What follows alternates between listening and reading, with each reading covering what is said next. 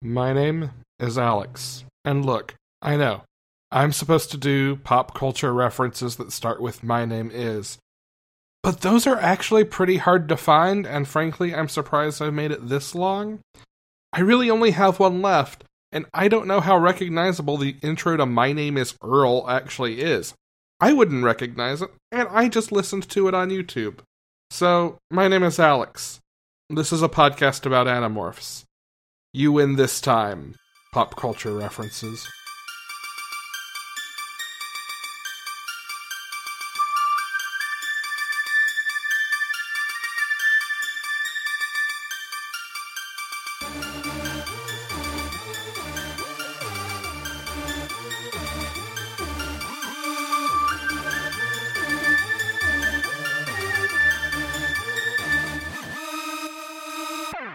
Welcome to Minds at Yerk. My name is Alex. I'm Megan. And I'm Tim. And this week we are talking about Book 21, The Threat, Part 2 of the David Trilogy. How are you guys? Keep it interesting so we don't have to start over again. I'm fantastic, and I've never felt better for the past week. That's great news. I know you were sick and had a fever, so I'm glad you feel better now. Yes. Absolutely. Yeah. I'm remembering I can be sunburned, I guess. That's been my week. Ah, yes. The death ball in the sky comes for us all. Yes, I had ube ice cream. It was amazing. I do not know what this is. It is a Filipino dessert. Cool. I did not get the full-on dessert, which includes a lot of coconut and fruit, because I'm not a huge coconut fan, and I wasn't sure if I was going to like the ice cream, but I did. Highly recommend for anybody. Awesome. I, as of 27 minutes ago, have finished the first season of Brooklyn Nine-Nine. Yay! All right, so this is going to become the Brooklyn Nine-Nine cast. Yes. Are you going to continue? Yes. Okay, good. So does this mean we need to decide which Brooklyn Nine-Nine character each Animorph is? Well, Rachel's Rosa. I have absolutely nothing to add to this. I guess Jake is Jake. Jake could be Marco. Jake could be Marco. In which case, I think Terry would be Jake. That's fair. They have the same names. This has become confusing. Or Captain Holt. No, Captain Holt is definitely Axe. Captain Holt is definitely Axe. Captain Holt is an Andalite. I think Charles has to be Cassie. Yeah, I can't think of... Yeah.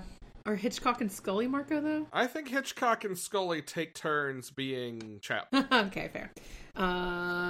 Who do we have left? Tobias. Tobias is played by... Okay, wait. what is his name? Doug Judy? No, but that's fucking good. No, Doug Judy's great. Adrian, I cannot think of who he's played by. He's a bad guy in John Wick 3. Doesn't help me. Crazy hair, Greek guy. What is his name? Are you talking about, was he in John Wick 1 and 2? No, he was at least not in one. I haven't seen 2. He's in a lot of things. He's in The Good Place. He plays Derek in The Good Place. Oh, yeah, he hasn't shown up yet. Okay. He's Tobias, and it'll hit me at some point. His name is Adrian in the show, and I cannot think of what his real name is. And the chief of police is Visser 3? Is the Vulture Tobias? No. Chief of Police is played by a woman, right? No, Chief of Police is the dude whose son Jake busts early on. Oh, yeah, there's only one episode with him, so no. Nope, there are 2. He's in the season 1 finale, too, because he tries to shut down the investigation that Jake is doing into someone. I will give it to you for season 1, yes. Okay. Overall, no. That's Jason Mantzoukas. Mantzoukas, thank you. Yeah. Okay. So yes, there we go. Cool. That was about as painless as that has ever been. Hey, Tim. Hey. I was excited. You were excited. I don't know. It means we're moving on and you can return to the conversation. Hey, Tim. Hey. How would you like to summarize a book? I would love to. Good. I would love for you to.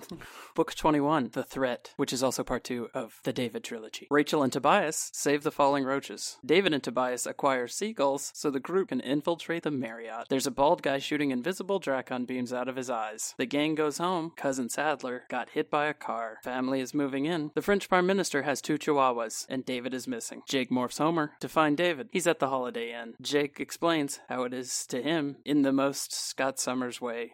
What? Alright, we'll go with it. They decide to morph a dragonfly, and use that as a bus for fleas to get into the resort. Jake morphs the dragonfly and eats a mosquito. They use a bellman's hat to gain access. Jake gets everyone stuck in a spiderweb and then in a Yeerkle. The Yeerkle is inside a hologram. David pulls a fire alarm and then trips. The gang escapes, except Jake, who hangs out to save him. David morphs a lion and asks who would win in a fight between a lion and a tiger, and that sounds like foreshadowing. The gang hatches a plan to expose the Yeerks to the leaders. The gang morphs birds and bring weights, except for Cobra Marco. They use the weights to take out the Yeerks at the mini pool. Jake figures out a little too late that it's a trap. It's a hologram inside a hologram. There's a Hork-Bajir army and Visser 3. Nope, it's Visser 3 and another hologram. David chickens out and ends up whining to Visser 3. Cassie ends up with the Drakon beam at her head, and Visser 3 ends up with Axe's tail at his throat. Standoff. Visser 3 tries to talk David into coming with him, and Jake sets up a plan to see if David is a traitor. It looks like he is. Tobias follows David, and then David kills Tobias. And he's gonna go after Jake. Jake wants revenge. Jake and David fall out of David's house. There are 3 Hork-Bajir in tow. Axe shows up to save Jake. David and Jake end up on a mall roof. Lion versus tiger. They smash through a skylight, and then to be continued. Tim, Yes.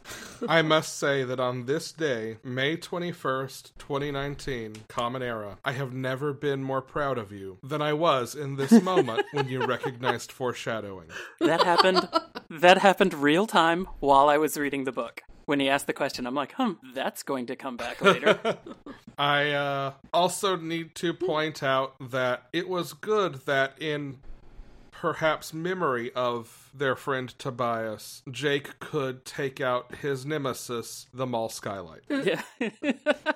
I didn't even think about that. That's too soon. By the way, if Tobias, if he's actually dead, I riot. But first of all, did you like the book? Yes. Very much so. I will like the book a whole lot more once I get volume 3. So do you think Tobias is dead, or do you think Tobias is alive? Tobias is alive. I'm not sure how yet, but Tobias is alive. And he damn well better be. If it'd be one thing for Tobias to go out, it's another thing for Tobias to go out in 2 sentences in book 21. I would be furious. Off panel? Yeah, pretty much, yeah. No, I would be just so mad. You know, you're predicting that he's alive, and you know what that probably means. It means he's so dead. He's so dead. Visser 3 is already warming up his barbecue sauce. Stop that. That is not funny. Tim's laughter seems to imply otherwise, actually. Oh no, I was so mad. And I'm like, and by such a doof like David. There's no way David takes out Tobias. So you are no longer Team David, huh? Oh no, I hate this guy so much. Just for the fact that he thought he killed Tobias. It's a bystander. Nothing bad. Yeah. He's not terrible. He just kind of occasionally has bad thoughts. I didn't know he was a serial killer. He's not. He didn't kill anybody. Oh, no. That's his logic. He's know. Tobias wasn't a person. And I'm like, oh, you are trash. You are straight trash. It probably should have given something away, Tim, when I sided with Marco last episode. Yeah, it absolutely should have. So, has your prediction changed that David's going to survive? No, David's still dead. David's still dead, okay. Yeah, he's still dead. It's just going to be a lot more satisfying now when he dies. Do you still think that he's going to die? I don't see... Not off panel, but no, it not would accidentally, I guess. No, it would be so great if I mean, I don't mean to sound terrible, but it would be so if Jake were to kill him, but not in a cold-blooded type way, as he were to exact his revenge without actually, straight up, sort of like the end of Batman Begins. He's like, I'm not going to kill you, but I'm not going to save you, that kind of thing. But yeah, that guy needs to die. He's a bird sociopath. I'm not sure how that works, but we got a lot to unpack. What about you, Meg? Did you enjoy this one? Oh, yeah. I do think this might be the first book I ever cried in. I got a strange reaction reading it. When Tobias is proclaimed to be dead. I'm not going to tell you which one it is. Are you talking about this week when you read it, or the first time you read it? No, the first time I ever cried in a book. Oh, okay, I gotcha. I think was this book. Because we didn't know. We couldn't just go look at the next covers and see, or look it up online. We had to wait. Damn, that would have been a good idea. You do not do that. Damn it. But yeah, I still love it. I still think these are incredibly well done and asking a lot of questions that most YA middle grade books aren't going to ask.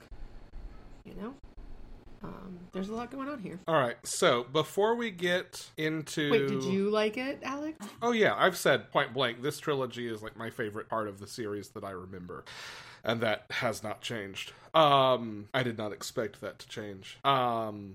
Before we get into the actual Yerk plot, let's talk about the jump from Marco not trusting this fool to Jake being like, well, he could be okay. How did that work for you guys? Jake arrives at things at very odd times to me. Like when he finally realizes that it's a hologram and he's in a trap. It's like, how did you get there now? As opposed to like 10 minutes ago? Yeah, like what, I don't know. And it seems to happen a lot with Jake where it's like, something's not right here. Something's, hologram. And you're like, wait, what? Like I don't know. Yeah, I liked the bit around there where he was talking about, sometimes I get these gut feelings and I never listen to them. And I don't think they're usually right. And I'm like, you never listen to them and then things go wrong. Maybe you should listen to them, my dude. Did you want to hear this book's Tim is Jake moment? Absolutely. Okay, he's talking to Cassie, and he says, well, that's helpful, I said, making a deprecating face. You're supposed to be the insightful one. I'm just a moron when it comes to figuring people out. I was like, yeah, Jake. Jake speaks for all of us. Or at least me. I was going to say, Cassie speaks for me. Yeah. Although, gotta say, little disappointed in Cassie. Kind of wishy-washy on this one. Plenty of red flags for her to figure it out. I would not be surprised if Cassie is holding back still after quitting. She's been accepted back, but I could see her being like, you know what, I'm just going to ease back into my role in this and not just immediately call out the new guy. Yeah, I think there's truth to that. This book, there was a moment when they had to morph humans, and Yep. Cassie was all like, yeah, whatever, they're controllers, it's fine. And I'm like, well, that seems a little out of character, doesn't it? Yeah. I mean, I guess not overall, because she's not wrong, or at least in, like, my opinion, I guess, but it did seem like, sort of like they glazed right on through that, and it was not a thing. I don't think they had any other options, was kind of the hints. Okay. Like, Cassie was still, I think she is still on the fence about it. But yeah, she does. I mean, without really any other option, what can you do? I don't know. They had that really just foolproof, let's become the French Prime Minister's wife's two chihuahuas option. Man, I'm sorry. Living with a chihuahua, I don't think I want to deal with that level of just, like, fearing everything. Like, Rachel's been a mouse. Like, I feel like that's the same way. I don't know. Charlie, what do you think? As he looks stoically on. No, he's looking at the food, trying to figure out how he can get some of it. So, you were proud of me for mentioning the foreshadowing? I was. The Chihuahuas was where I blew it on the foreshadowing. I was like, why else would they mention the two Chihuahuas? Those must be coming back into play later. Those are Chekhov's Chihuahuas, yeah.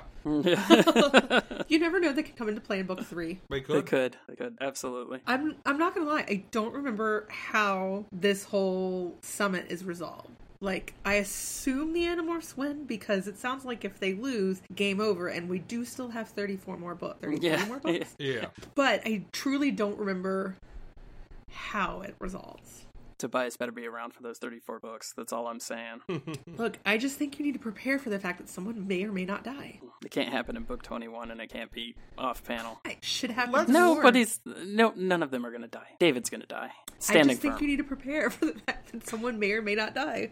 I've decided that I'm going to start dropping hints about what happens and fake clues going forward. Fake clues. Because I find so much, to use Tim's word for the week, foreshadowing in these books. And I'm just like, I'm never going to remember it by the time we get to the end. So, Tim, now you know there are two options. Somebody may die, but also somebody may not die. Yeah. It's definitely one of those two. Why don't you just give the whole book series away, Alex? No point in reading them now. Somebody may die, somebody may not die. It turns out Marco was a ghost all along. That's why I relate to him so well. Yeah, actually. I gotta say, jumping very far ahead in this book, when Marco freaks out about maybe being stuck in a flea morph, and Cassie calms him down. After he shouts, help me! And his reaction is not to play it cool, act like he's fine, or anything like that, but instead has a mini breakdown and thanks her. Mm-hmm. Yeah. Very, very, very good moment. Very good moment. Yeah, especially coming off the last couple of books. Yeah, I mean, it's kind of like him being like, you left, but I'm so glad you came back. And that was about the last we're going to mention that. So do you think Jake had a plan for the Chihuahuas, or... Why am I so focused on these damn Chihuahuas? Because I enjoy imagining what his pitch to the rest of the team would have been if Cassie had not come in with a better idea. Because it's gonna sound crazy. Okay, we need to become her Chihuahuas. So we need to get in and steal the Chihuahuas. Well, how are we gonna get in? Well, we'll be the Chihuahuas. Maybe if we're different Chihuahuas, she won't notice?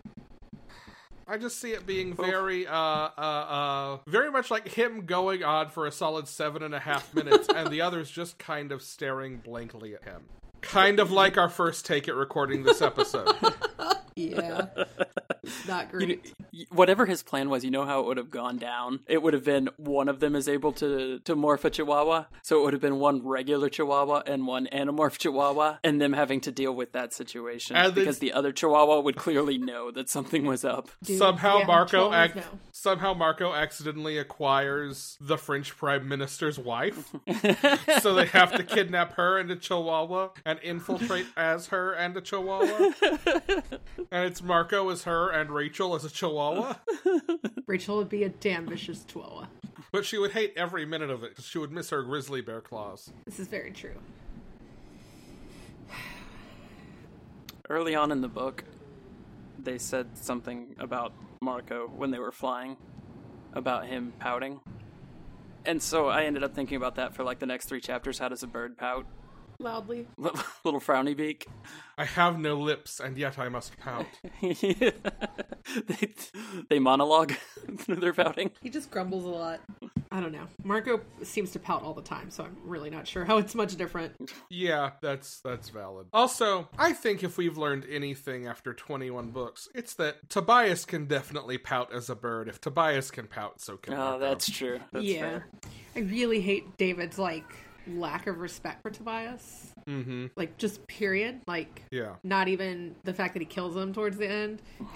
Sorry. But it's just kind of calling him a racist. Yeah. And not completely understanding the fact that Tobias's life is of being a fucking bird.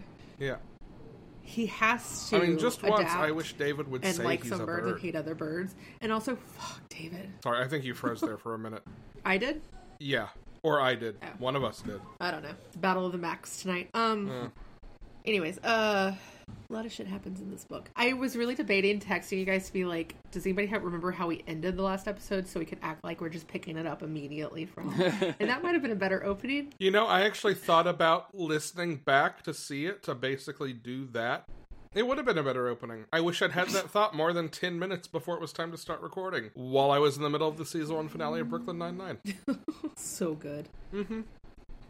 But I'm pretty sure we ended it with, and until next time, we fight. There was a to be continued. Yeah, to be continued. All right, I shouted to be continued over you. That's right. Yeah. So, we get a new insect.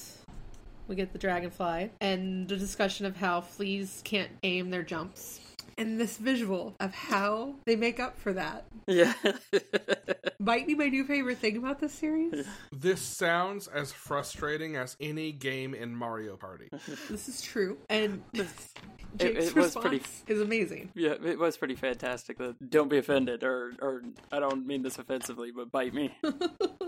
It's pretty great. And it worked. Yeah. Which means any more flea morphs that they do, there's going to be some biting. Do not go down whatever thought process you're going. I hear it. It's not happening. If you let it go, we're good. All right. I don't think he's let it go. He's still working it out. So, are you good? Are you good? I'm good. I want a pair of these sunglasses, but I'm good. It's more terrifying when I don't say what I'm thinking, isn't it? Nope, it's not. I just wanted you to get it out. I want a pair of these sunglasses. I don't know if they come back. The Dracon beam? Yeah. Oh, right. Yeah. I don't know if they ever come back. I also really like the use of Men in Black constantly because I think this was around the time the movie came out. It was a year or two before Men in Black 2 came out. Okay. But after the first one. I also like the idea of somebody with such a low-level Dracon beam that it just sort of irritates everybody as opposed to trying to murder them. Can't have birds just dropping out of the sky. Kind of having them scream and then turn around. Yeah, the fact that Jake has to take it twice. I'm not going to do anything with that either. I appreciate that. Did we break Tim? I think we broke Tim. Tim has left. Tim Cassied again. Huh. Tim just stood up without a word, took off his headphones, and walked away. Huh. Look at the goblin I'm drawing. Trying to do that without...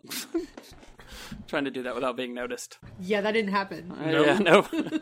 It was actually very noticeable. It's okay, we gave away all the secrets. Yeah. You missed them all. Somebody Yeah. lives or somebody dies. Somebody tells their story. I'm glad you went there. I went there too. Of course. I'm not throwing away my shot.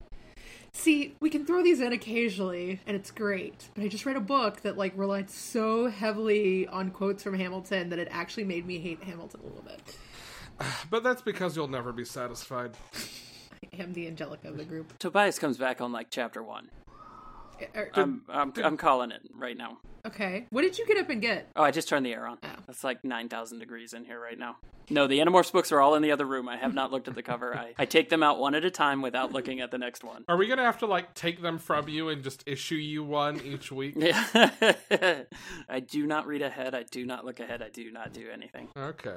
In fact, the thought had not occurred to me until she said something about looking at the covers, and I was, damn it. Could have figured this one out spoiler, real quick. Tobias wouldn't be next anyways. Yeah, that's true. So, one of my least favorite tropes these days is using like some kind of secret code that isn't pre-stated at some point. And yet, Cassie calls Jake and starts just talking and he understands it. And I don't hate it. And I think it's because they've been doing this long enough that they've probably have had, and in my mind, I've established that they've had conversations where they have to pick up on the context clues of what they're saying. I mean, we actually have seen them have these conversations. I don't know that it's been Cassie and Jake, but we've definitely seen Marco and Jake do it. Yes, for sure. The context of the conversation was so, like, it was pretty clear, though. You know what I'm saying? It wasn't like it was that great of a code. I mean, did you check the TV guide? I would probably been like, the fuck are you talking about? But I'm gonna send you all kinds of coded messages tomorrow. I mean, I do it with my mom occasionally. Usually relates back Thanksgiving somehow. So, Sadler. We are reminded that horrible things happens to kids even when they're not your base. Yeah. And my first thought while reading the story of Sadler was, oh yeah, right, this is where David's going to try to single white female Jake's cousin. That is the only reason that is possibly in this story. And then later when he was like, I've got a candidate as a person to live a life out as. Like, Jake, you're dumb for not figuring that one out. Yeah, well, he's too busy trying to fight for his life, so, you know, whatever. Trying to decide if a tiger can beat a lion. Did anybody Google that? I thought about Googling it, but I didn't want the spoiler. Okay. And then the way it ended, I immediately assumed that next time we'd be looking at lions and tigers and bears. Oh my. Sorry. Absolutely a lion takes a tiger, though, right? Like, not in Animorphs context. Like, obviously the tiger's going to win in the Animorphs. But in the wild... so you think that David's going to die from Jake killing him as a tiger, and that's chapter 1, and then we have to spin the rest of the book? No, chapter 1 is Tobias isn't dead. It turns out Tobias carries like a little fake dummy red-tailed hawk with him, and he just threw it at the Golden Eagle, and the Golden Eagle was stupid, so he just killed it and thought he killed Tobias. That's how that's going to play out. Or maybe he had like maybe he has little dummy red-tailed hawks, or there was just happened to be another red-tailed hawk or something. I don't know. You think... But that's not Tobias. Either that or he's going to morph before he dies. Hey, there is an entire Wikipedia page on tiger versus lion. Of course there is. There is a physical and behavioral comparison. There are examples of their coexistence in the Eurasian wilderness and observed fights. And then you have various zoologists weighing in on which would win. Most favor the tiger because lions hunt in packs and tigers hunt solitary. Oh, that's a fair argument. Yeah, that is a good argument. Yeah, I am curious, like, actually between David and Jake. Jake has spent more time in tiger form and thus has a better grasp on it, but how much does that pure instinct actually kick in that David probably still has a little bit more of because he hasn't quite gotten a grasp of this brain? John Vardy, owner of the Londolozi Reserve in South Africa, says, people always ask me which one is bigger. If a tiger and a lion had a fight, which one would win? Well, I've seen tigers crunch up a full-grown leopard tortoise like it was nothing. Lions try, but they just don't get it right. Damn. If there's a fight, the tiger will win every time. All right. Wow. The BBC in 2016 did a 3-round study of agility, strength, and intelligence and favored the tiger in the case of intelligence, particularly in a timed challenge. None of this would have been known as well back in the 90s, so No. I am curious how it is going to go. The main argument for a lion faring well is actually what is given in the book. The thick fur, and in particular the mane, would prevent access to vulnerable areas. How would you feel if we find out Tobias lives as we find out Jake dies? So, like a Romeo and Juliet kind of situation? No! What the fuck? No. So wait. In your scenario, then Tobias then kills himself in mourning for Jake Yes. being dead. Jake Yes. comes back to life, sees that Tobias has in fact killed himself, and then kills himself. No. There was like an extra step in there. Like, it would just be that, like, Well, I was Tobias doing is as dead. happens in... So you're thinking really more West Side Story than Romeo and Juliet. Maybe Okay. that's a more fair Because comparison. Romeo and Juliet ends with them both dead. Sure, but I was kind of like the step one of that, where it's one thinks the other is dead, then dies, then the other one wakes up and is like, oh shit, the other one's dead. I don't Sort of like that piece of it. So West see Side Story. Tobias Yeah, and Jake feeling like they can't live without each other. Just saying. Of any two people in this book, just saying. No. Of any no. two people, it's Marco and Tobias. That's very true. But I was thinking more like comic book style, where you've got the dual panels and you've got Okay. Rachel getting to the bird, while you got the lion going for the tiger, and eventually Rachel realizing Tobias is alive while David takes the last final bite, breaking the net, head going the wrong way. You're I don't know. Wow, that was very graphic. No, I half of me would be like super relieved because Tobias isn't dead, welcome. Wow. and then like a minute later I'd be like, well, shit, now Jake's dead. Damn it. Poor Tom's never going to get that yerk out of his head now. Yeah. Yeah. Yerks do make the worst babysitters, though. Yeah.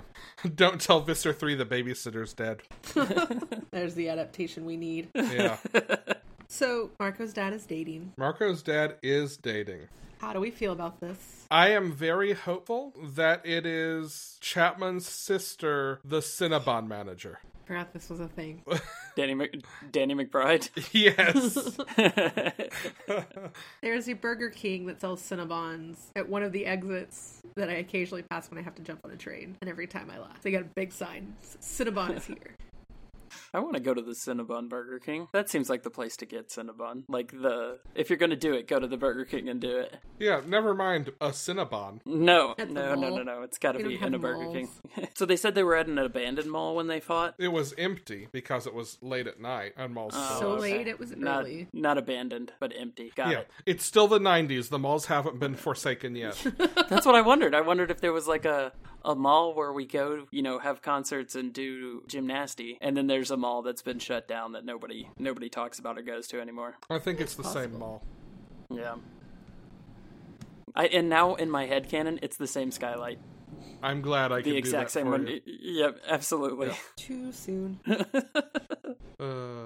So, This week's Shitty Andalite should be a Tobias memorial. I just want to say that. a Just a Tobias gravestone. Memorial. Yeah, obviously you have free creative control. That's just my little 2 cents, and you can cut. So, we learned that stale dog poop and cat poop are not fascinated at all. I mean, stale dog poop's a little better than stale cat poop, because really, who cares about that shit?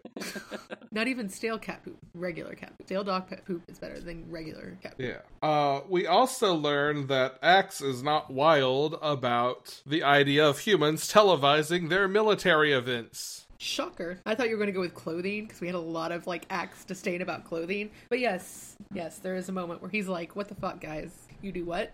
I mean, okay, look, we can go for the clothing thing too, because I do have a note on the confrontation with Visser 3. But first, it's like watching tapes from Desert Storm, Rachel said. Like Tobias was the jet pilot and we're the smart weapon going for the target. You put your wars on television for people to watch? X asked. He sounded shocked. Humans. They're a fucking problem. And it was at this moment that I had a thought. And I know normally, including earlier in this episode with the Brooklyn Nine-Nine conversation, this is where Tim would tune out on the who would we assign to certain characters in a specific context conversation. But I need you to hang in there with me, Tim, because this one's gonna be up your alley. Okay. If there were Animorphs comics, Mark Russell would need to write the Axe miniseries. Yes. And it is Absolutely true. in this spirit that Meg and I very quickly figured out who would write a book for each character and Oh. the whole team. I can't wait for this. So, Tim, are you ready? Yes, absolutely. Where would you like me to start? Let's start with Jake. Jason Aaron.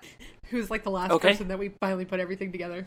Yeah, nope, I dig that one. Yeah, Who would do Rachel, the- huh? Do the art. Who would do the art? Okay, so for Jake, we've got Jason Aaron writing, Josh Hood on art, Okay. and nope, Laura dig it. Martin on colors. Okay, all right. So not I would Not- absolutely read the crap out of that book, not but okay. super dark color-wise, still kind of a, fairly realistic art style, but some room to play to dark, some room to play to light. Still kind of structured and not super stylized. Yep. For I dig it. Rachel, we have Kelly Thompson Yeah. with Jen Bartel on art and colors. Mm-hmm. Because, they're It's Megan's favorite. No, it's Megan's favorite.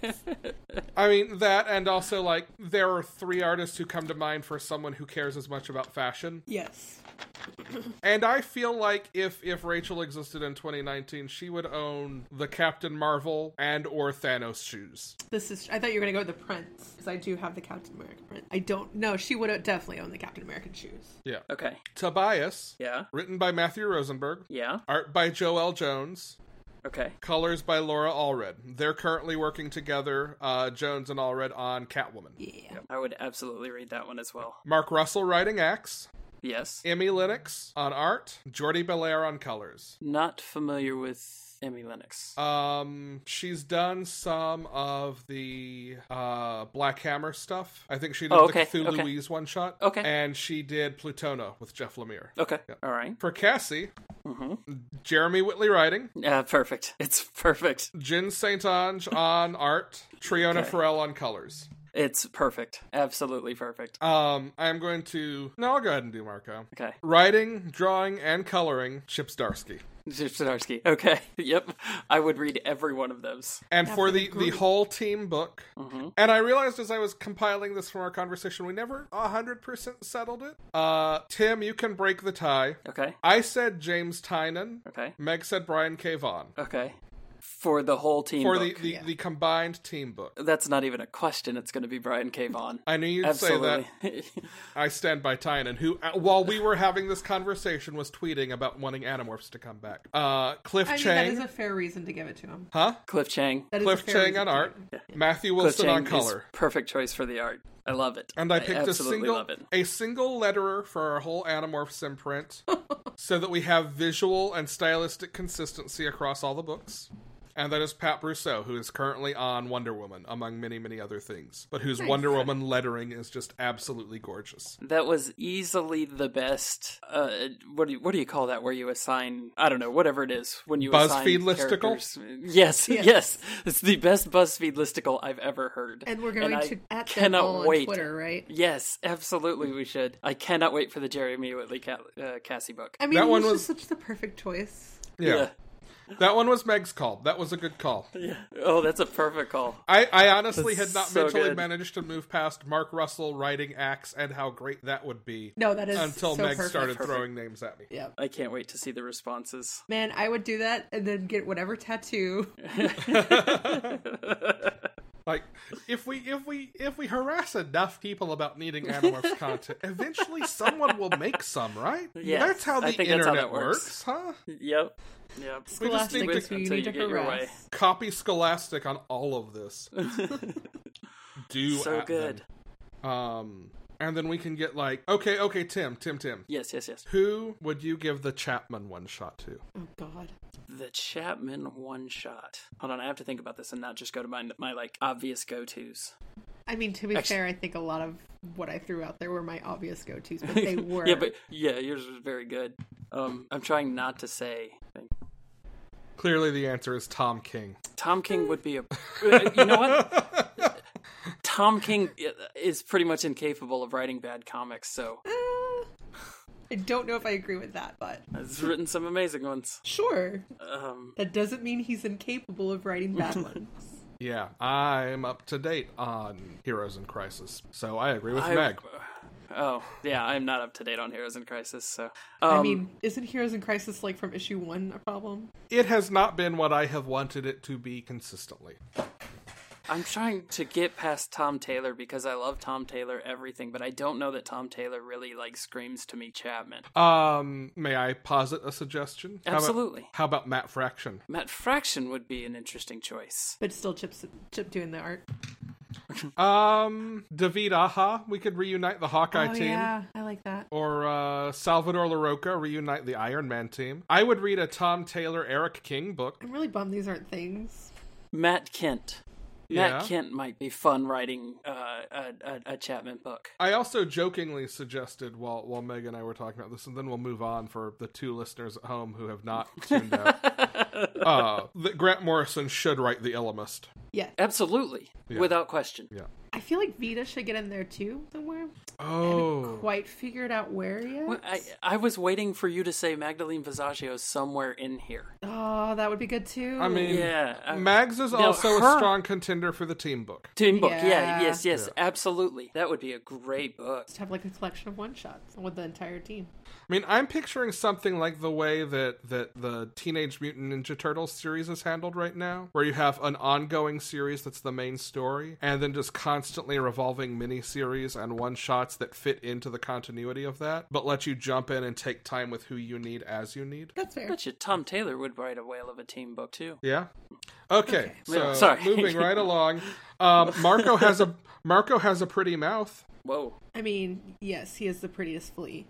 Hey, I'm the cutest flea you've ever seen, Marco replied. No one has prettier blood-sucking mouth parts than me. Marco has a pretty mouth. The term mouth parts I find upsetting. Well, I mean, have you ever looked at a picture of a flea? Well, yeah, but not just the context of somebody saying mouth parts. There is a line in Little Women, which I had been working on, about, me and my big mouth. Joe says, only one night. And I don't think anyone noticed it except those of us sitting in the booth. But one night instead of big mouth, Joe did say, me and my beautiful mouth. And that was awkward. And I thought of that again as I read Marco talking about his pretty mouth. I mean, yeah, I can. Because Sorry. it took a good Is deal she of all right there? restraint not to get on the intercom and be like, you've got a pretty mouth. I'm very glad you did not. I'm glad I did not too. Everything okay over there? Yeah, I hit delete on my doodling and Oh no. only meant to hit backspace. Oh no. Good. Yeah, Marco's fairly quiet in this book and doesn't say a lot of terrible things. And we also kind of get a shift away from him and David kind of going at it. Oh, I just hit 10,000 steps. So now I just moved my arm. Tim does interpretive dance while we record. Meg's on a treadmill. So this one also had like the most like Jake is in charge moment that I can remember. When they're all wanting to light up David on the way back, and he's like, no, everybody shut your mouths. And they all start to like fall in line and do exactly what he says. Yeah. Like it was, I don't know, sort of noticeably firm, I guess we'll say, his command. I want to talk about this more in the next episode because I think it's going to be a lot more apparent in the next book. But on top of thinking this is just a really, really good group of books, it is a big turning point in my opinion. I think a lot of things that happen or don't happen in these 3 books really start to shape Jake and Rachel especially. Marco, I think it's debatable, because I think Marco stays kind of even keel for a while, but I think as reluctant as Jake is, this is kind of the stepping point of him really stepping into that leadership role. And Rachel's book, we can talk about more, but I think it's a complete shift into who she is. So, as is apparent by the end of this book. Yeah. So yeah, I don't know. In some ways, I feel like you can kind of group these books into like, the beginning. It's probably the first 5-6 books, and then there's kind of the this is no longer really cool and exciting, and like what the hell are we doing kind of thing. And then there's like everybody kind of having a breakdown, and this is kind of like the start of everybody post breakdown really falling into whatever role they're supposed to have, whether it be for good or ill. Yeah. Yeah, that tracks with what I remember for sure. When did the Ghost Written book start? I think around 26. Okay, so we still got a little ways. Yeah. We've got a few books between us and that. And she still has control over those. Like, yeah, sure. she's still directing them, or they're still directing them because Michael Grant is involved as well. But yeah, I think a lot of stuff goes bad here that, Jake does have to go, all right, I got to really start making these tough calls and maybe killing people. Like David. So what you're saying is, before now, Jake has not killed people, and Visser 3's twin is still alive. Nope. Cassie killed him. And also, considering that they're fine morphing into controllers because it's not really a human, a controller may not be really a human and it's okay to kill. No, I don't think that's exactly how they mean that. Okay, Yeah. but let's not go back down this conversation from like That's- 6 books ago. That's fine, but the interpretation on morphing controllers is, well, they have to, and they're not, like, taking control of the mind and memories and experience and soul of a person. They're just copying their body. They're making a clone, essentially. Yeah. Cue Weird Al's, I think I'm a clone now. I have one more note, lesson until we want to get into the actual heist break-in part of the story, and that is Cassie makes a serious critique of Aristotelian elements of drama here. Cassie grinned. Typical males, she said, airily, self-mocking. All you think about is plot. You always forget about their personality. It's about character. Visser 3 has to be there, see? He's an egomaniac.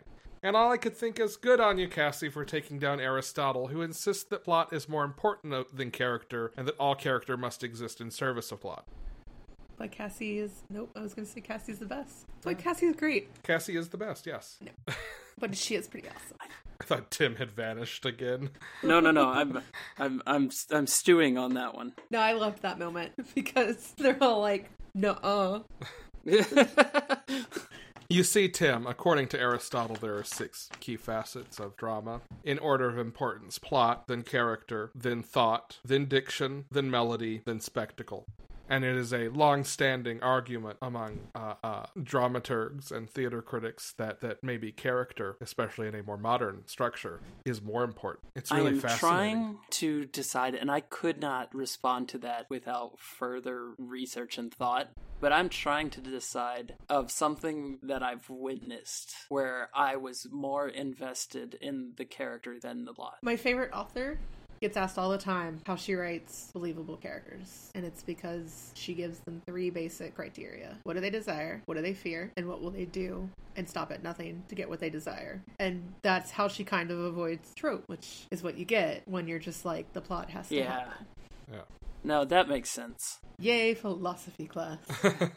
We read Aristotle. Sigler had some good stuff to say about writing quality characters too, and it was sort of along the same lines. I mean, if you think more in terms of movies as well, like plot-heavy movies tend to be our blockbusters versus character-heavy movies. They both have value. Sure. They both hold merit. You It's can just also kind of argue matter. that those I movies think- that are our blockbusters put spectacle way higher on the list than other things, Sure. too. That's Sure. true too.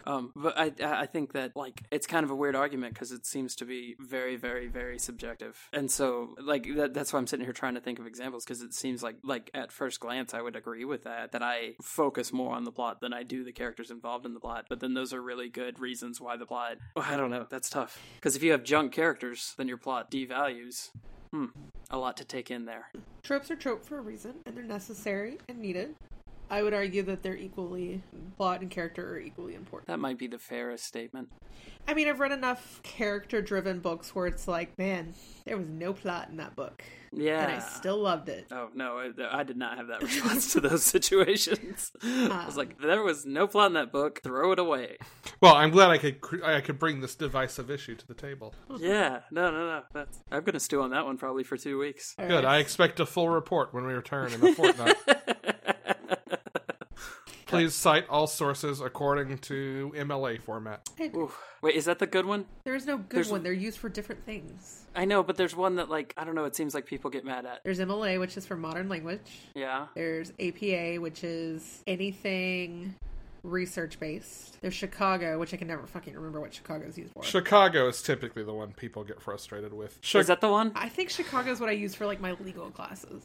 Chicago tends to be broadly journalistically based, if I recall, because it's actually based on, like, saving column inches. Yeah. Like, Chicago is the one that tells you not to use serial commas. Yeah. We have gone off the rails. Let's Yeah. talk about So- Visser 3 morphing the White House staffer in the nude. Because this is what nobody points out as it is happening. We see, so let's back up. They have infiltrated this event at which all of the heads of state attending are going to be yerked. And they have developed this plan to hide inside of a hologram, grab the heads of state as they would be thrown in to be yerked, and say, hey, these are Yerk's aliens, bad. Meet our friend the Andalite, who we just had put on this tux that is gonna get ripped when he morphs out, so I guess he's probably gonna be nude for heads of state 2 through 6 as well. They didn't think that one through. Nope. And then it turns out that that hologram was inside a bigger hologram, and it was a trap laid by Visser 3, who, as things are going sideways for everyone and the real security comes in, goes to morph back to his slashed shoe buddy, the head of logistics or whatever for the White House. He's not wearing a morphing suit, and even if he were, that's not his natural form. He is totally morphing buck naked into this dude. I gotta be honest. I'm not 100% sure on this, but I do feel like they get better at clothes and eventually can do it in shoes. Like, either I am totally making that up from some fanfic I read, or that actually does happen later. And if that's the case, he occupies an Andalite that has been doing this for a long time and maybe can make shoes appear. Well, they do make the comment about the guy carrying a suit in a trunk next to him. Oh. So I'm pretty sure that establishes the fact that he's naked. Yeah, I mean, you get that detail. They never make explicit. Yeah. These kids are all sitting there staring at nude Visser 3. And I don't know what is so funny to me about this, but it's like, I don't know, I'm picturing Kramer from Seinfeld as Visser 3 in this one, I guess. Or maybe we'll go with Jason Alexander, who, if he's a monster, is less of one, and I don't think he's one. I don't think so. I am not aware of any evidence that Jason Alexander is a monster, so we'll go with Jason Alexander, whose porn name is Buck Naked, and therefore this is appropriate. Hi. I've watched Seinfeld too. I picture just like him morphing down to Jason Alexander, totally nude, thinking, here are all these aliens who don't believe in clothes staring at me, when really it is 6 awkward kids and their alien buddy who doesn't care. No, he doesn't see the point in clothes. I mean, I guess the clothing conversation seems to just only kind of occasionally come up because, like, they have David turn around when Tobias goes to steal some clothes. But he totally did morph into a cockroach, or morph from a cockroach to something else, or something, bird to cockroach. Which Cassie was there, and they didn't tell her to turn around, so does this mean Cassie has seen David nude, or... Definitely. And this is the thing that is so funny to me, and maybe I am just, in my heart of hearts, a 2-year-old. I mean, yes. But stopping and picturing through some of these action sequences in particular, where, hey, some of them are just hanging out there, is really funny to me when it's not meant to be funny. No, and maybe fair. that says more about me than it does about the book. But I'm trying to imagine, like, the movie or comic book adaptation of this, and it's like, here is Nudie McNuderson, the president's chief of operations, while all his buddies in suits hold guns at kids. And that's funny. I don't know why that's funny. Because if you don't laugh, then you're going to cry. Pretty much. At all the horror. I mean, yes, we can take the Marco advice this once. Marco's a good guy in this one. I'm all for taking his advice in this one. I just want to know, are they running this hologram every night? Or is it because they pulled the fire alarm and assumed maybe Andalites are involved and so decided to do this? Or is it like Visser 3 being like, all right, I'm going to move the little pieces around the board to make sure this actually worked? Like, yeah. No, that's how I read it, was that hologram is always up, and this was Visser 3 thinking, hey, maybe if I put some bad intel out there, I can draw these people in. So does that mean that every night he's like, haha, have we got you? And it drops and there's no one there and he's like, aw. Yes. Damn. I think they knew the minute that they got in. No. Visser 3 is capable of coming up with this idea. Visser 3 is not capable of manipulating anyone to do anything he wants. Therefore, I stand at the middle ground. That is, every night it is, aha, I have you! Okay, guys, back tonight. Back tomorrow night. Can someone bring me my pants? Because, like, okay, Tim, how would they know that they were there? I don't know. I was sort of under that impression that they maybe had somebody watching the space between where the hologram is projected, like the entry points. So that someone saw human? That's how I had read it. I was like, how is this guy? I mean, clearly that's not how it went because he didn't know that they were humans. But that's how I'd read it. I was like, well, they knew that they came in. How does he not know that they're human now? You know what I'm saying? Right. But yeah, apparently that was not the way. Also, that does seem kind of rough to drop weights from 100 mile an hour onto the top of people's heads. That would top of kill people's head. people, would it not? Yeah, that's kind of what I was thinking. Probably. Yeah, I was like, that dude Jake just did a murder again. That's not. Well, the That's accidental in the accidental murders paved the way for the intentional murders. The other thing we would have to consider, if all of this had been very carefully puppeteered by Visser 3, is that the spider in the air ducts also must have been Visser 3. Really hoping we just would ignore the spider and move on. I mean, I would have, but if this is all specifically controlled and not, aha, I have you, each night, then the spider had to have been Visser 3 as well. That was a specific turning point, because he did shoot right past that area. Yeah. The Yerk Pool. He was like, Yerkpool. No, not today, Yerkpool. What do we say to the Yerkpool? Not today. Yeah. I actually understood that reference. Congratulations, Cap. But that was sort of a great series of events, too, when it was like Jake is gonna, school bus them in. Oh, crap, Spider. Oh, crap, Yerkpool. And it's like, are you gonna do anything right here, Jake? No. Like, are you gonna... Yeah. I do want to talk about his decision. This is the second time Jake has been confronted with a pool of innocent Yerks. Well, innocent. For those who can't hear air quotes. The first time was book 6 at the hospital, where he ends up with a yerk in his head. Yep. And I believe he decided to fry them at that point. Anybody remember different? No, Because I his head goes underwater and they're... Well, he might they have were boiling decided them, whatever. to. But I don't think it actually happened, because that's the pool he fell into that got one in his head. Right, I think that was why they were like, I don't think he has a yerk, we were boiling them, and Axe is like, well, we don't know for sure yet. But in this case, Jake's decision is to let him go. Which I think strategically is the right call, because that would have given them away. It wasn't for noble reasons. Yeah. It wasn't for, oh man, these are defenseless little creatures. It was, they gonna know we're here. We also at some point get Alfingor having to deal with, a pool. What is this choice? So I guess, what is Jake's stance? And if he is confronted again with one of these innocent Yerkpools. Oh, I think he's definitely in the take them out camp right now. As long as it's not bad for business, which this one was. I don't think he would have just left the Yerkpool otherwise. Just like, thank God. You made a good call there, dude. Not attracting attention to himself. Yep. Although if they had just, gone ahead and blown the cover, Visser 3's plan of, aha, I have you, would not have worked. That's true too. And with the information Jake had, sure, strategically right call. But it actually would have screwed up Visser 3's plan. How so? Well, if they had done that, they wouldn't have come back to hang out in the fake column to grab the world leaders, because they would have known that Visser 3 would Although be I think onto. somebody made a comment about them just restocking the Yerkpool. Yeah, that's kind of the reason why they didn't. Yeah. But they still wouldn't have come back to that specific spot and fallen into the trap at that point, because they would have known. That's true. Someone would know. Yeah, they would have gone another way about it. I don't like David anymore. Did you really like him after the first one? I didn't hate him. I kind of hate him now. Do you think he is no Green Ranger? He's no good addition to the team. Do you think he's traumatized, or do you think he is actually just a bad seed? Bad seed. Yeah.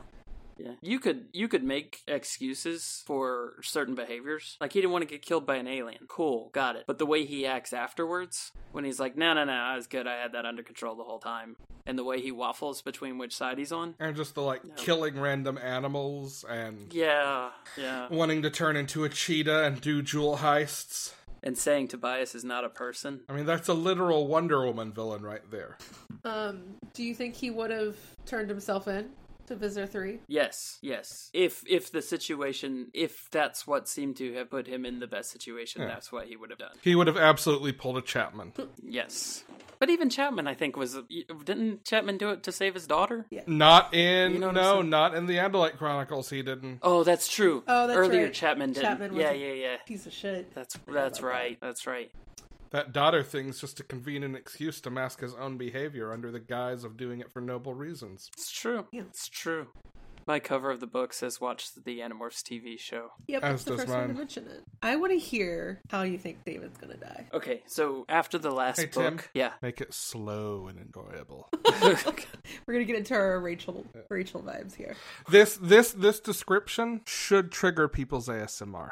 Well, I don't know that I'm capable of that, but I gotta give setup here anyway. But the step one, confident. the first book, I had sort of set up that he was going to get killed a certain way, and it was going to be sort of in the progression of the story, like he would get taken down by Visser 3 or accidentally or something like that. I tend to lean more now. I don't know, I guess I still feel that way. I don't feel like any of the Animorphs are going to straight up kill him. Although, I kind of want Jake to, and I want Jake to do it right now, and then I want Tobias to get up. That's how I would like to read it. And then see that Jake has become this terrible monster that he was fighting against and never see him again. And fly off into the distance, unable to be in the company of murderers. But yeah, I don't see that as happening. I don't see as any of the Animorphs. I could see Visser 3 killing him. You couldn't see Rachel killing him? No. You couldn't see Rachel, whose bird boyfriend he just killed, killing him? No. Are you asking me if Rachel has it in her? Yes. Could I see it in the progression of this story? In book 22 of book series for middle schoolers? No. I can't see straight up murder happening. 2 comments. The first one So- is...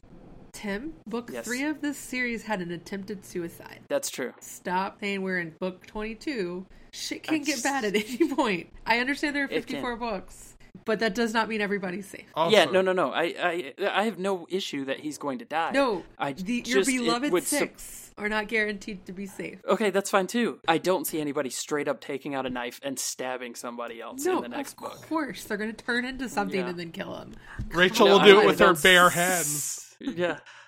That was a good one. The fact It'll be a Second, grisly murder. the fact that you're not considering that whoever tried to kill Sadler doesn't just come back and try to end the job when David takes over as Sadler. Come on. Easy shot there.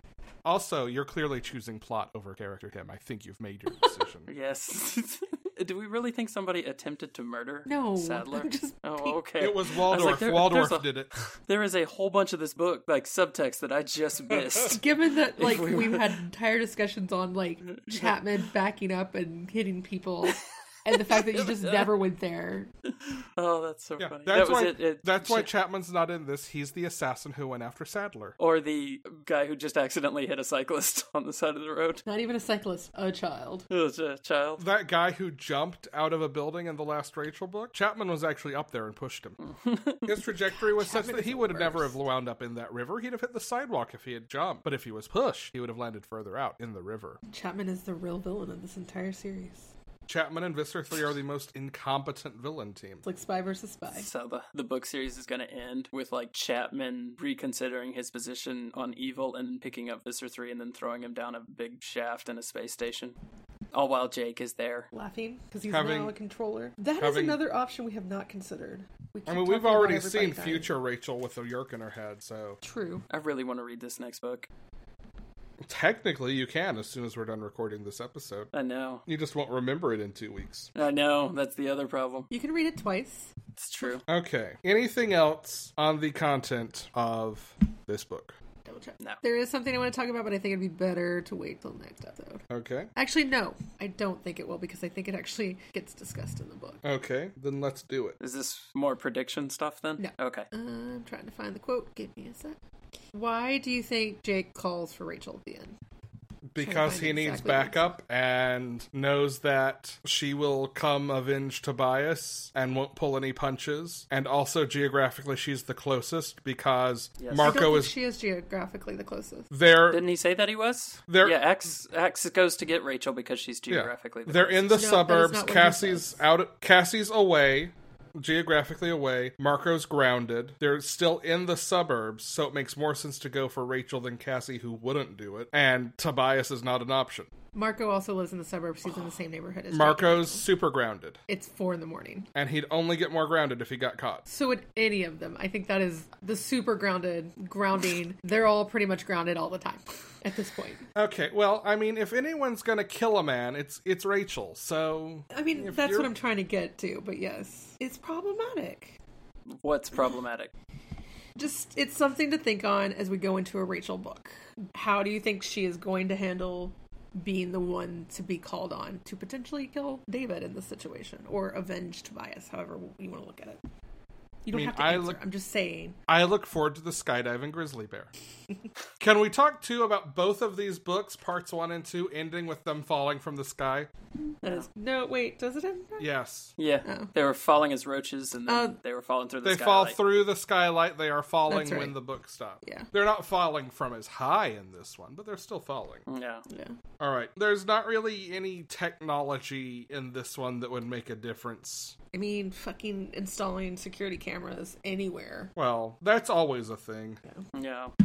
That being the case, I believe it is time for animal facts. Yay. I have here an article about a certain kind of insect drinking tears. It's not the bee thing. Butterflies sip turtle tears.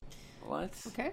A video shot in the Peruvian Amazon in 2018 shows species of butterflies drinking tears directly from the eyes of turtles that were basking by the river. I am reading from livescience.com.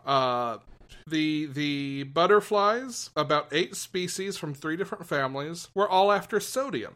Butterflies can't get sodium from flowers, so they have to find it elsewhere. Some species dive into poop, and I doubt they care about cat poop versus dog poop. Cat poop's so boring. Some find it in dirt, but in the case of these 8 species, they drink the tears of turtles. And you can find video of this online if you want to see it. Do the turtles appreciate this? I mean, they declined to comment. Ah, okay. Yeah. The turtles were filmed for about 10 minutes without like chasing them off. It was probably distracting to the turtles. The person who shot the video, whose name is Phil Torres, he speculated that it probably was distracting to them, and that's probably how he was able to sit there and get the footage. Because turtles are so quick to move away. Oh, here we go. They definitely don't seem to enjoy it, he said. This is a fairly colorful example of commensalism, a species partnership where one species benefits and the other species doesn't really get affected positively or negatively. So, yeah, it sounds like a nuisance. But to quote LeVar Burton, butterflies in your eyes, you're a turtle.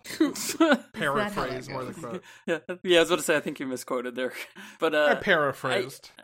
Drinking the tears of your enemies sounds like a pretty hardcore battle thing to do. Are you saying turtles and butterflies are mortal enemies? That's what I was trying to figure out. I can't help but think that has to be the situation. All right, I need that issue of Teenage Mutant Ninja Turtles now. What led to their battle? Did butterflies That's a good question. the speed of turtles, and this is why? And now they can drink the tears and mockery? Yes. It's like a Hatfield McCoy situation. It's like they just hated each other for so long, nobody really remembers why. That is how life goes. Yeah. Anyway, there you go. In case you needed to know which animals are the most emo, butterflies drink turtle tears. Just because you're colorful doesn't mean you're emo. No, I don't think there's really any correlation there at all. Drinking tears, I would describe as pretty emo. Yeah. That is what I did back in my emo days. Actually, I think, no, I was emo. It's scene that I haven't figured out yet. All right. Well, we don't have any new listener questions or reviews. Has anyone chimed in on the Discord? Do you have that in front of you at hand? Let's see. I did have someone chime in on Twitter. Oh, what you got? For on Discord, there's some discussion about the upcoming books. But everybody seems to have a pretty clear memory of the David trilogy as a part of their Animorphs reading. There are no specific comments. I did post on Twitter that we are continuing the David trilogy. David gets fairly selfish in his ideas for morphing, breaking into hotels, Cheetah stealing jewels. What selfish thing would you do? And friend of the podcast, Podville, I don't know if I'm pronouncing that right. Yeah, Podville, like vaudeville. Yeah. So friend of the podcast, Podville, replied, all the heist, Ocean's 11 Animorphs, and used a heist gif from Brooklyn Nine-Nine, which are probably the best episodes. We got a lot of likes on it, but that's the only person who is willing to be selfish with their morphs. Okay, so what would each of us do selfishly with animal morphs? Go harass whoever is fucking setting off fireworks on May 21st. I think the first thing that I would do, legitimately, if I could morph an animal, is morph an otter and then float down a river. That's 100% true. I completely believe that, actually. Yeah, That is my first stop. There's nothing I can do. I'd become a butterfly and go drink some turtle tears. What would I do? But those aren't really, selfish. Like, we're talking about David does acts where he is, in some way harming society in some sort, or a person, or something. You floating down a river as an otter. Nope, doesn't bother anybody. Nope. But man, I've watched an otter float, like, at the zoo or, like, on TV or something, and I'm like, man, that's the way to be. Also, right there. Tim spells zoo with an umlaut. At the zoo. Did I say zoo funny? You said zoo funny. I mean, all right. I would sneak into Burberry and get a purse. Never. As, like, how? Like, how am I gonna sneak in? No, like, what would you morph? Just Just, like, morph like a monkey or something and just run and grab it and leave? maybe. Because they'd be like, who's gonna say anything? They'd be like, look at that monkey, it just took a Well, purse. so the Burberry store is, I think, 4 or 5 flights. So you gotta morph something that can get out of a window and not hurt itself. And a monkey But also hold the purse? could, go up the emergency escapes. So yeah, monkey works. Just like a chimp. Yeah. Something We've small. got ourselves a purse theft in the Rue Morgue. But yeah, Burberry purses are so expensive. See, that is what kind of selfish, not floating down a fucking river. Like, if the first thing I'm going to do when I turn, like, I'm able to morph is, like, go be a bird or something. Or a dog. No, I don't want to steal stuff. I don't want to float down the river as an otter. Just the bare necessities of life. Go get all the comic book spoilers and sell them. I don't know. Yeah. Go watch the season finale of Game of Thrones before it came out last week. No, I know what I would do. I would go back in time and create myself a Sario rip to go back in Okay. time. I was about to be like, you can't fucking go back in time, but they have gone back in time. So fine. Here you go. Go ahead. I'll give it to you. And then I would sneak even more Starbucks cups and water bottles onto the set of Game of Thrones. There you go. In fact, you're welcome, Internet. It was me. I did it. We finally figured it out. Yep. Oh, that's so good. It wasn't Amelia Clark. I did it. Come on, Tim. There's gotta be something. I know. I'm thinking. I'm working on it. Break in and I have like zero urge to break in anywhere. meet your favorite movie star or something. We do call that I harassment. might. But I don't know how I would do it yet because I would have to bring my golf clubs, but I might sneak onto a private golf course. see, there you go. Yeah, that might happen. That would take some planning. Maybe some trips as a bird, as I would have to bring the clubs in individually. There you go. No, you start with a mole morph and you tunnel in. No, a Oh, that's groundhog. what it There we go. is. Actually, this is Caddyshack. Never mind. That was someone in a morph trying to get their golf clubs in. You Nope. Caddyshack it. Perfect. Yeah, nailed it in one. And you are welcome to go tell us on Twitter, find this thread, and tell us what you would do that is selfish or ridiculous. Yeah. I would steal 2 purses and sell one. Morph into a dog just to gain human affection while running through a park. Oops, Yeah, I I made would- it sad. I would probably spend a lot of time as a dog chasing that happiness high. Yeah, that's the real reason to be a dog. Yeah. Or an otter floating down the river. Tim gave the right answer first. Throw all the shade you want. Tim was right. Tim was right in the what would you do if you got your powers today? What would you go do first? Follow-up question. If you could morph, what would you do for a Klondike bar? Nothing, because I don't particularly love Klondike Bar. Morph seagulls and steal people's Klondike bars as they walk down the road, I guess. Would you prefer a Choco Taco? No. Oh.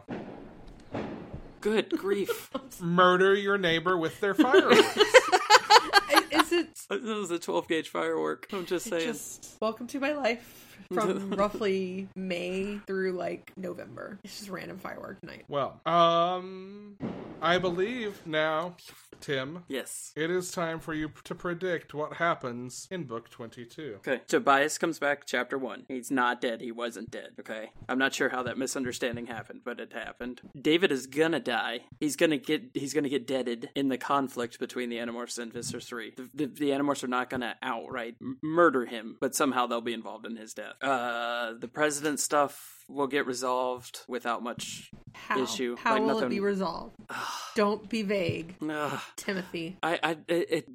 It doesn't take off, I guess, is the thing. Like, somehow that doesn't land for Visser 3. Either the timing will be thrown off by the battle. The battle will happen right before whatever plan he has with the actual president, which is the next night, I believe. Yes. So that'll get thrown off kilter by David dying. Visser 3 is going to be upset by David dying. No. It's just that conflict in which David dies. Well, he'll either be defeated or somehow his plan will be foiled, and it'll happen right before the time that they would have done whatever it is with the president. All right, Tim, may I have an adjective? Blue. A noun. Hula hoop. Captain Holt would approve. Isn't it the best cold open? That is very good. An action verb, please. I wanted to say hula hooping, but I'm going to say running. The loop-de-loop. No, what was it? The whoopsie-doodle? The whoopsie doodle. And a team name. The Avengers. All right. Okay. David is blue, hula hoop hungry, and he has nothing to run. That's why the Avengers have to get rid of him now. Okay, I have no idea what the first part of that actually says. But now I'm starting to wonder if maybe the Animorphs do intentionally and purposefully take him out. David is The dangerous, second part. power hungry, and he has nothing to lose. That's why the Animorphs have to get rid of him now. Where do you think the blue box is, everybody? I legit actually don't remember. Oh, I don't. I don't. I'm glad you don't remember. Yeah. Because they haven't David told. still has it, right? They never got it from David. No, they Yes, took it they from did. David. David got knocked out. Oh, no, they did. They did. There's a Cassie's barn? where her parents can find it, where David could sneak in and steal it. Well, I don't know. That doesn't seem like they have a whole lot of options for where they could have kept it. They can't put it in Jake's house because of Tom. I'm almost positive I remember the answer to this, and it is Buck Wild, if it is in fact the answer. Is it something that I should know? Have they addressed it? I'm not sure there's really a way you would guess it blind. Okay. If you're going to okay. guess a safe place that nobody's going to find, we have a whole colony of Hork-Bajir that are free. Yeah, that's true. But I don't think it's That's there. true. I don't think so either, but that would actually make the most sense to leave it there because I think they'd be the least likely to use it too. Since there's only the two of them. There's a lot more than 3. I have messaged Meg with what I remember to be the answer. Shit, I don't know. Like I say, if I'm right, that's pretty Buck Wild. But I'm almost positive that that's where it was hidden. I don't know, and I'm not entirely sure it gets answered in the next book either. We'd like to thank Christina Spinks for our show art. If you're interested in getting some cool art from her, email her at c.spinks.animator@gmail.com or visit her at Chaos Does Art on Instagram. Peep our social medias at Minds at Yerk on Facebook, Twitter, and Instagram. If you want to send us questions, comments, or love letters, you can email us at mindsatyerk@gmail.com or by visiting our website at mindsatyerk.com. Remember, Yerk is spelled Y-E-E-R-K. If you like us and want to help us out, rate or review us or both on Apple Podcasts. Share us with friends. We are available on your podcatching platform of choice, and if we are not, just let us know and we'll find a way to get there. Anyone else have anything else to add? Did you mention the Discord? I did not mention the Discord. We have a Discord. Be in it. Join us. Join us. Talk to us about, well, mostly not Animorphs. Really, most of the conversation there stays pretty off topic, often involving musical theater, which probably comes as no shock at this point. Anything else? I'll mention Panelology, Comics Talk. If you made it through all the Comics Talk earlier, come listen to that for more Comics Talk. Meg, what would you like to mention? I host a bunch of podcasts outside of this one. Go check out my blog for more information on them. Say your blog. I don't think you've said your blog on here before. It is Meg Griffin with 3 G's in the middle. MEGGGRIFFIN.com. Cool. Tim, would you like to promote anything? I am the co-ghost of a Animorphs fan podcast called Minds at Yerk. That's this one. Oops. No, I don't have anything else in my life. Okay. Well, just throwing this one out here, by the way, you two are now tied for guest host appearances on Panelology. Really? Let the arms race begin. I'm Alex. Nope. Wait. No? Nope. Yeah. No. Gotta do the book thing. Every week. See, I like doing it after. I always try to do it after. You guys always No, make me do because it Tim before. goes, and until then, I am Tim, and until then, we fight. So I don't know when that started, but I just know it's a thing. Stifling my art. Somebody say when. When? David, I don't want you to take this the wrong way, but bite me. You know what? Oh, so good. I'm feeling a little bit targeted by that.